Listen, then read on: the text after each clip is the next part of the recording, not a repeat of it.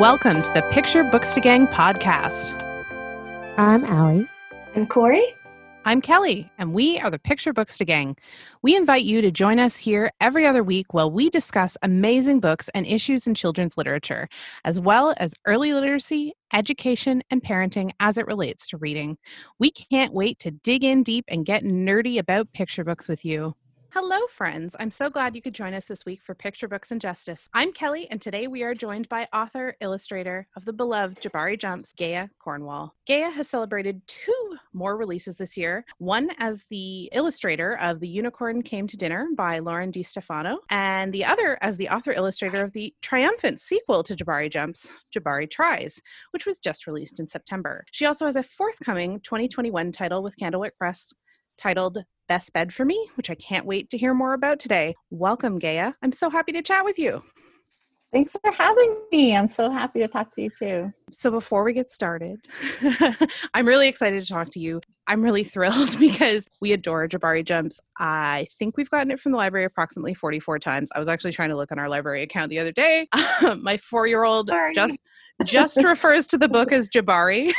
Oh. That's it. And he was really thrilled with the new book too. So, but great. I think Jabari Jumps is the most special in his heart, probably because we've read it so many times. So perhaps you can give our listeners a bit of background about yourself and how you got into illustration. So I live in the U.S. and I grew up in like the smallest state, which is Rhode Island, on the East Coast in New England. And then I lived in Brooklyn. I went to school in Brooklyn. And so I lived there for a long time. And then now we're in the middle of moving to Connecticut to be closer to my husband's family. We have 2 kids and a cat.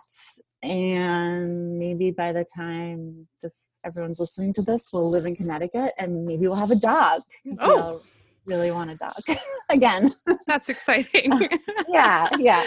And then let's see, my road to illustration was kind of long and windy, even though I started out as long as I can remember being like that kid that drew on everything I could get my hands on, and my family was pretty supportive of that, which was awesome. And I loved picture books. I'm a big reader. I've always been a big reader. I remember I have very strong memories of going to the library and being I must have been pretty young because I don't think I could read at the time.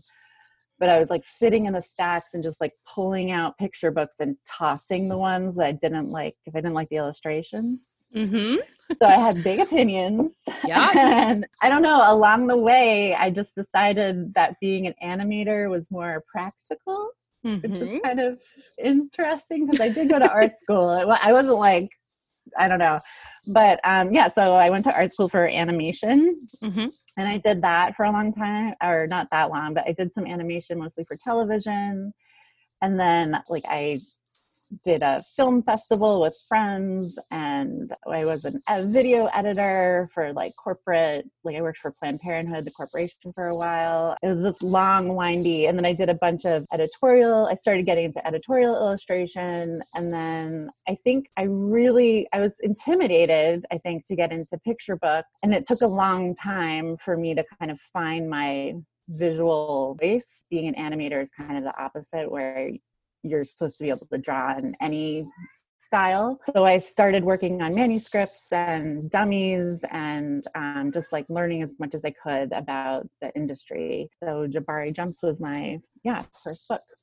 And I think I didn't work on it for 10 years straight, but I definitely would pick it up for 10 years, on and off, Wow. Just improving and working on it. Wow, that's amazing. So, what does a typical workday look like for you? And has your process kind of changed through the pandemic? Yes. Yes. As it has for all of us. Yeah. Yeah. I don't think I have a typical workday anymore. Yep. I can hear you there. Yep. Yeah. Yeah. Mm-hmm. I think obviously the pandemic's been really hard for everybody, but parents, it's hit pretty hard. And I'm super lucky. Both of us are still working. We didn't lose our jobs. I have a super flexible job, so I can kind of make my own hours. But yeah, it's hard. We have 2 little kids and we don't have childcare anymore. And so figuring that out has been interesting. Perhaps has something to do with that move coming up. Yes. And I mean, we've been super lucky. So basically I work when we have help. And so we have wonderful grandparents on both sides. My parents and my husband's parents have been super helpful. We've had to be really careful because of medication I'm on. So sometimes that involves like 2-week quarantines, which they've been really patient with. Now, instead of like working a little bit every day, because I did have a pretty solid schedule before, like in between school and, nursery school and daycare. Now it's like I just like work in big chunks. Yeah. When I get that time, and I just like take it when I got it. Just go for it. Yeah. That makes sense for sure. Yeah. I mean, every Wednesday has changed in the pandemic, and I identify with you. I have a 4-year-old that's home all the time now who was supposed to be starting junior kindergarten this year, and we held back. So it's, it's a weird year. There's no ifs, ands, or buts around it. I have a 4-year-old too. Oh, there you go. I was actually just thinking today with the election that I hardly remember the 2016 election because I had a newborn and it's just like a blur of time. So, so let's talk about Jabari a little bit. And I'm really wondering, what was your original inspiration for the character, for the original book, all of that? Yeah, I worked on it for a long time. And I think a lot of there's like a lot of me in it.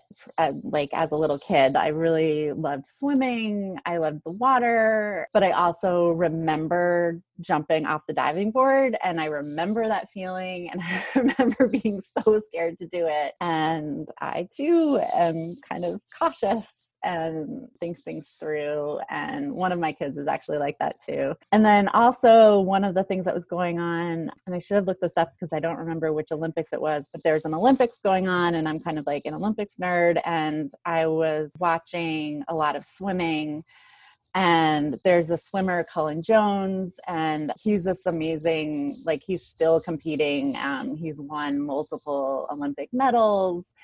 And he now works with, he's still competing and stuff, but he also works with Make a Splash Foundation, which is like the U.S. swimming foundation group that teaches kids how to swim, mostly in the inner cities. So that was like kicking around too.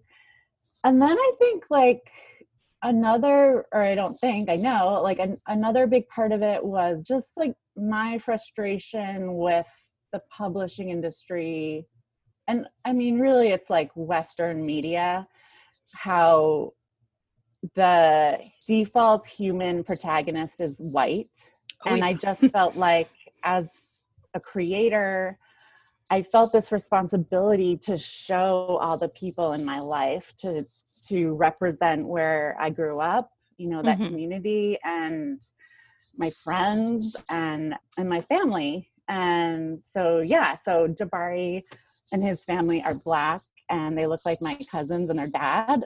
And so since I worked on it for so long, my cousins are huge now. They're like, they're like not a little boy and a baby anymore. No. Yeah. So that's kind of funny, but that's where it started out.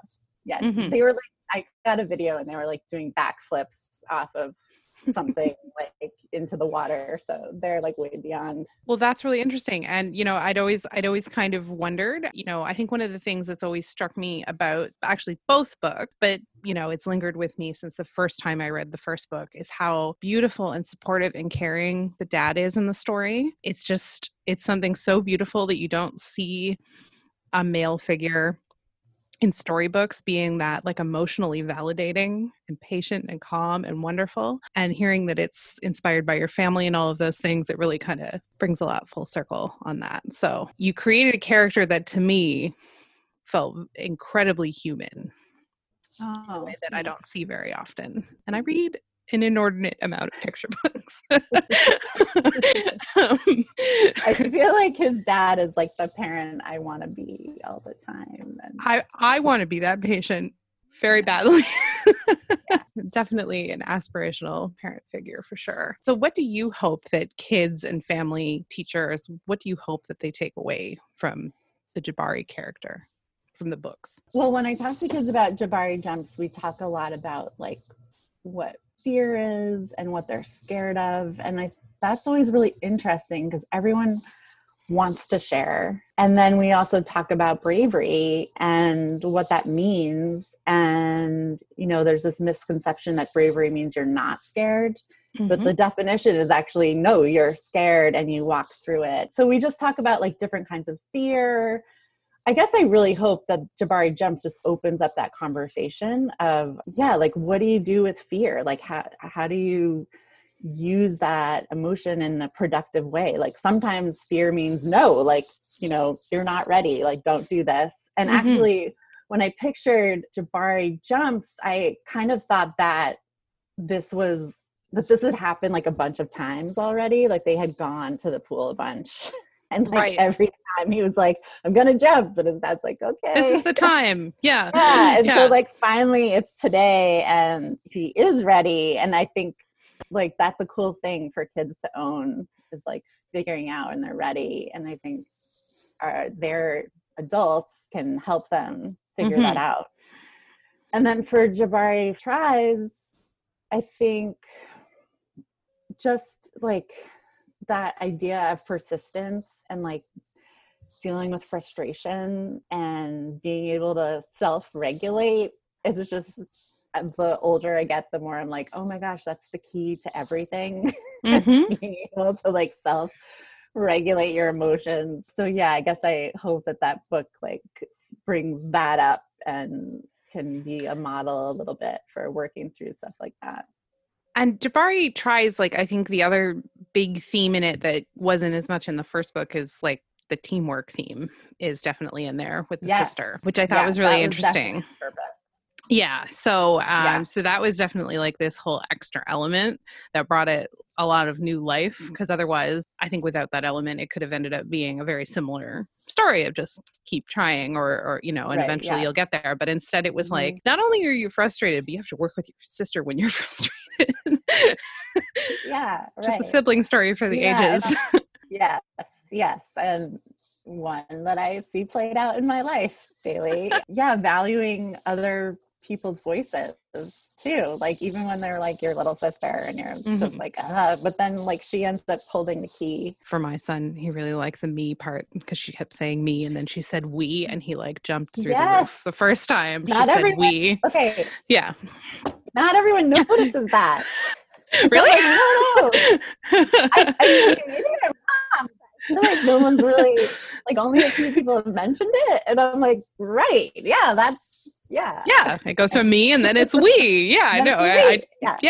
I picked up on it. My son got it. Yeah. So with the success of the first book, Jabari Jumps, which is so beloved at this point, how did you decide on the story for the follow-up? And did you have a bit of nervousness around doing a sequel? Yeah, for sure. I mean, I never envisioned it that way. How did it come about? My editor was kind of like, are you interested in doing another one?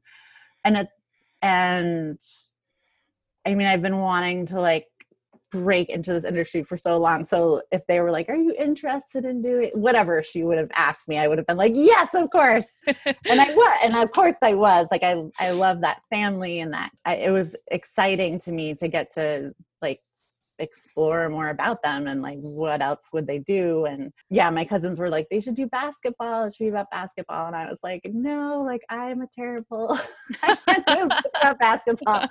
So for a long time I was like, oh, I think I want it. I like brainstormed all these ideas, and one of them, we were like, okay, it's going to be about science fairs, because I loved like doing science fairs, and mm-hmm. that just seemed like really fun to draw and work on. But then like, as I realized I wanted his sister to be a bigger part of it, it just kind of evolved into this like more maker, inventor, engineering story, and like less focused in like a classroom. It was going to be like at school. Right. And this like brought it back home.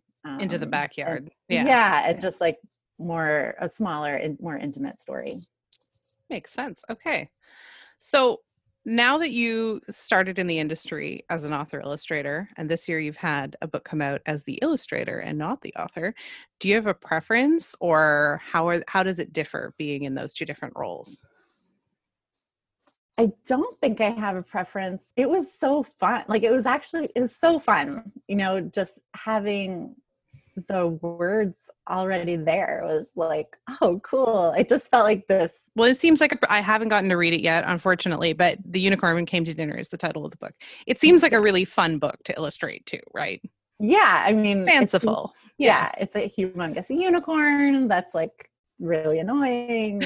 And I was like, oh my gosh. Yeah. I guess the biggest difference is, and not everybody knows this, but authors and illustrators in traditional publishing don't actually talk to each other. Yeah. Mm-hmm. So when there's a change or you have a question, like the chain of communication is long. Mm-hmm. And so sometimes that means like it just takes a while, which is just really different from when I'm working on my own stuff where I just, like if it's the words, I just go right to my editor and I'm like, what do you think about this? And like, it's like one phone call or a couple emails or something, and then it's like done. And then the same with my art director, like we'll kick it around, but it's like happening in real time kind of.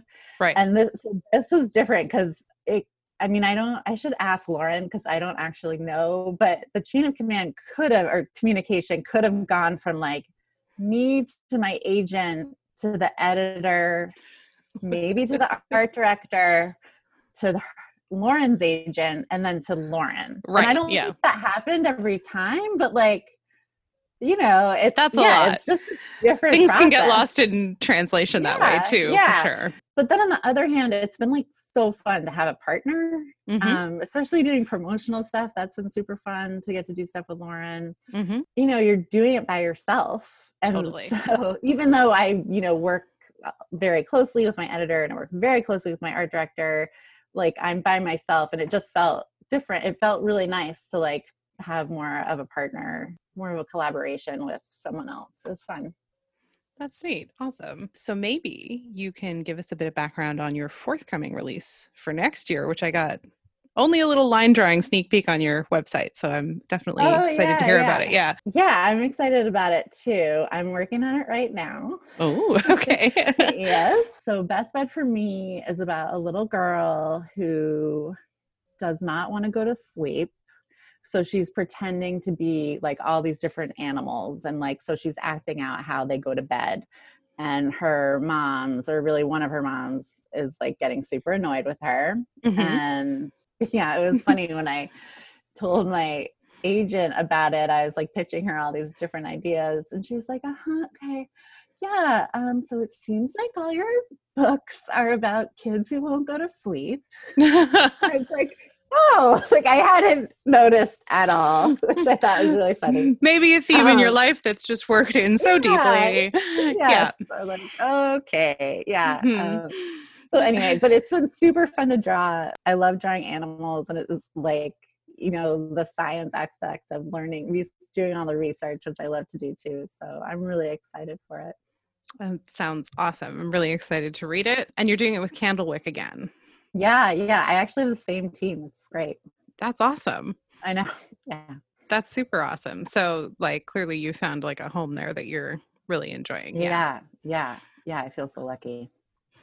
So what's your biggest advice to parents, caregivers, educators about building a more inclusive book collection, whether it's in their classroom or at home? I mean, as far as finding books, depending on where you live, your library is like, and your librarian, even more specifically, is can be an amazing resource. And you can say, I love this book, I want something similar to this, or like you can be really granular and specific, and usually they'll have a bunch of recommendations, which is incredible. Mm-hmm. And then also for me, I find Instagram is really awesome. Like, there's stuff happening. I know. Like, I kind of can't deal with Twitter, but Instagram I love, and I'm sure that like Twitter is great too. I just don't know that much about it. It's really funny because apparently that's where all the authors and publicists and all, like, everybody's hanging out there in the book world, and I have trouble with it too. The three of us, the Picture Books Gang podcast, we're all trying, but only Allie can seem to get a handle on it. We're all just much better on Instagram. I just felt like it was like becoming a part-time job. Like I was like, I don't have, like, I can't do this. I have to jettison something. Yeah. So maybe it's the visual part. Mhm. I mean, I guess Twitter is also visual, but all the, like, you all have amazing accounts that are super helpful. And then I also follow, like, Here We Read and Charney's the Teacher. best. Yes, and Oh my Vera, they're God. both Yeah. amazing. Yeah. Vera. Yeah. Yeah. And Vera has a group on Facebook for teachers. Oh, I'm really? trying to find out the name of that. Yeah. Mhm. It's like a private group, and you can just go on and ask any questions about books, and people are always like jump in and suggest stuff. Oh, that's amazing. Also, book subscription boxes have been Mhm. really nailing it, I feel like. Yeah, For Little sure. Feminists. Yeah. I'm a Book huge Little club. Feminist fan. I can't stop Yeah. talking about it ever. It's Yeah. amazing. They have such an Great. incredible team of people working on their boxes. Yeah. There's definitely been a whole bunch that have popped up that aren't the same quality, and I think Oh, okay. Yeah. yeah, so I think everybody started their own box this year. Right. That Car Shelves has been Mhm. really great. Yeah, there's a few of them out there that are really amazing, but it's usually the ones that I think have somebody that's really paying attention to super intentional choices and Yes. put it like Little Feminists, they put the curriculum questions in. They're just a lot more well researched. Yeah. So, but yeah, Yeah, that's a good it. point. It's not, Mhm. yeah, no, I've been really impressed. And then I think also paying attention to publishers that are, like, not only promoting and creating diverse and inclusive characters, but are also, like, promoting and working with creators who are inclusive and diverse. And, if we want all those inclusive and diverse stories for our kids, like, we really need to be supporting those creators too. And following those publishers is a great way to do it. Definitely. Kokila from Penguin Random House. Leon Lowe. Yeah. Leon Lowe is just, like, been around forever, and they're always amazing. Latana, which I think is newer, but I've seen a few books from them, and I'm Gorgeous. Yeah, they're really Everything beautiful. they do is amazing. And yeah, I'm really lucky that I get to work with Candlewick. I love their work too. Candlewick has had, like, on top of, the return of Jabari Tries and everything else that's happened this year, just like some absolutely incredible releases this year. Some of my absolute favorites have come from there. And again, like the sequel to Julian is a Mermaid, Julian at the Wedding, which is just like amazing. I was emailing their publicity person a week or two ago. I was like, you guys are killing it this year. It is heartening, because of what I do, where I'm constantly just trying to promote and uplift diverse books and BIPOC authors and illustrators and LGBTQ authors and illustrators and so on and so forth. But, even before the uprisings began in the spring, I could definitely already see that the tides were starting to turn a little bit, but the publishing industry is so slow. In 2 years. Yeah. In 2 years, we're going to see a massive change, but it's really hard to wait. So yeah, and I think people don't realize that it takes 2 years to make a book. Generally, it is a slow-moving industry. It's not painfully fast. slow. Yeah. I think there's been a rise in self-publishing because it's easy with Amazon and things like that. But there's still something to the process of the publisher and having a great editor and a great art director and all of those things that make this perfect, wonderful, beautiful piece of art that is a picture book. So I'm excited to see what comes. Me too. And you're working on more than one project, right? I was just reading on your about section. You're working on a middle grade too? Yes. Yeah. You wrote it on the website. It's not a secret. I did. No, it's not a secret. Mm-hmm. I thought I had a first draft, or I had a first draft done. Yeah. I have a critique group. Mm-hmm. And now they're rewriting, work in progress. Yeah, pulling it apart. And like last week I decided I didn't like the climax. Okay. Just that little piece. Just a bit. Yeah. Yeah. So just a tiny detail. I'm figuring it out. It's been super fun to work on and very unexpected. Like, I think I really primarily saw myself as an illustrator, and this has been, but I'm like such a reader. Yeah, I'm so happy to be writing too. It's great. Writing like in this format. It's really different. Well, congratulations. I'm excited for it. So, and it's awesome that you have so many projects on the go, which means that we're going to keep seeing lots of things from Gaia as the years go on. Hopefully. So on that note, since we were kind of just talking about it as well, what are some of your favorite books that have come out this year? And what do you look for in a picture book? So Evelyn Del Rey is moving away. Oh, I love Evelyn Del Rey. Yes. It's so good. Bawled my eyes out the first time I read it. Bawled my eyes out. Meg Medina and Sonia Sanchez. Yeah, and that like really hits home because like we're moving. I don't know. It's really beautiful. It's a great book. A Girl Named Rosita just came out by Anika Aldamu Denise. And I just got it in the mail and I haven't gotten the cracked spine yet. Yeah. Like all of Anika's stuff is great. Leo Espinosa did the illustrations. It's really beautiful. So I'm excited about those. And then I'm really looking forward to Tracy Sorrells and Frené Lasek. They did We Are Grateful, Ode Jolly Heliga. And so they have one coming out in the spring. We Are Still Here. Oh, that looks that's really exciting. Incredible. Yeah. And I keep like seeing, little bits from it popping up all of a sudden. And then another one that I'm looking forward to, which I think is from Latana, is Anita and the Dragon. Yes, I saw a sneak peek. Yeah, I think I saw a sneak peek of that. It looks amazing, but I don't know too much about it yet. Really incredible. Yeah, same. Like I just saw, I think some of the cover and maybe a few of the spreads, and I was like, wow, I can't wait to get my hands on that. Yeah. What gets you really excited though? I mean, definitely the art. Yeah. Like there's, my taste I think has changed since I was a 4-year-old you should art hope. critic. Yes. But I think I know for sometimes people are like, what's more important in picture books? And I don't know, like for me, I can't get over artwork that I don't like.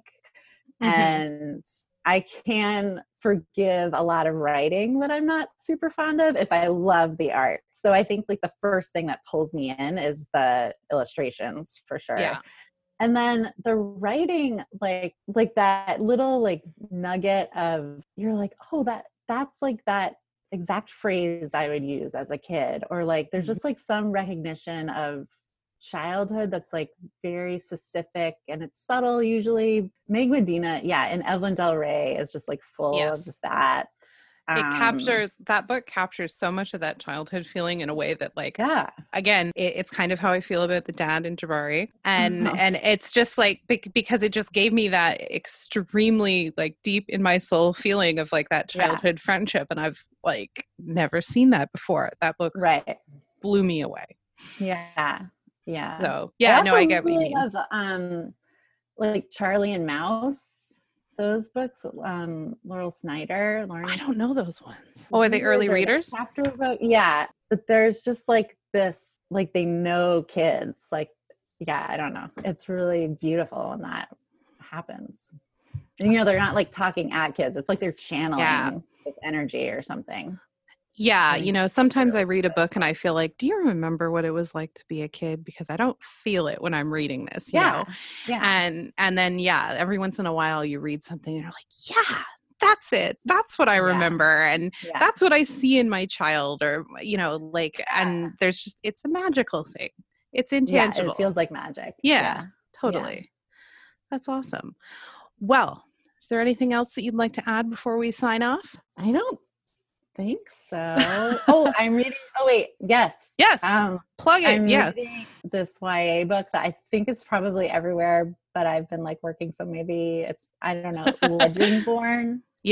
By Tracy Dion, and it is so good.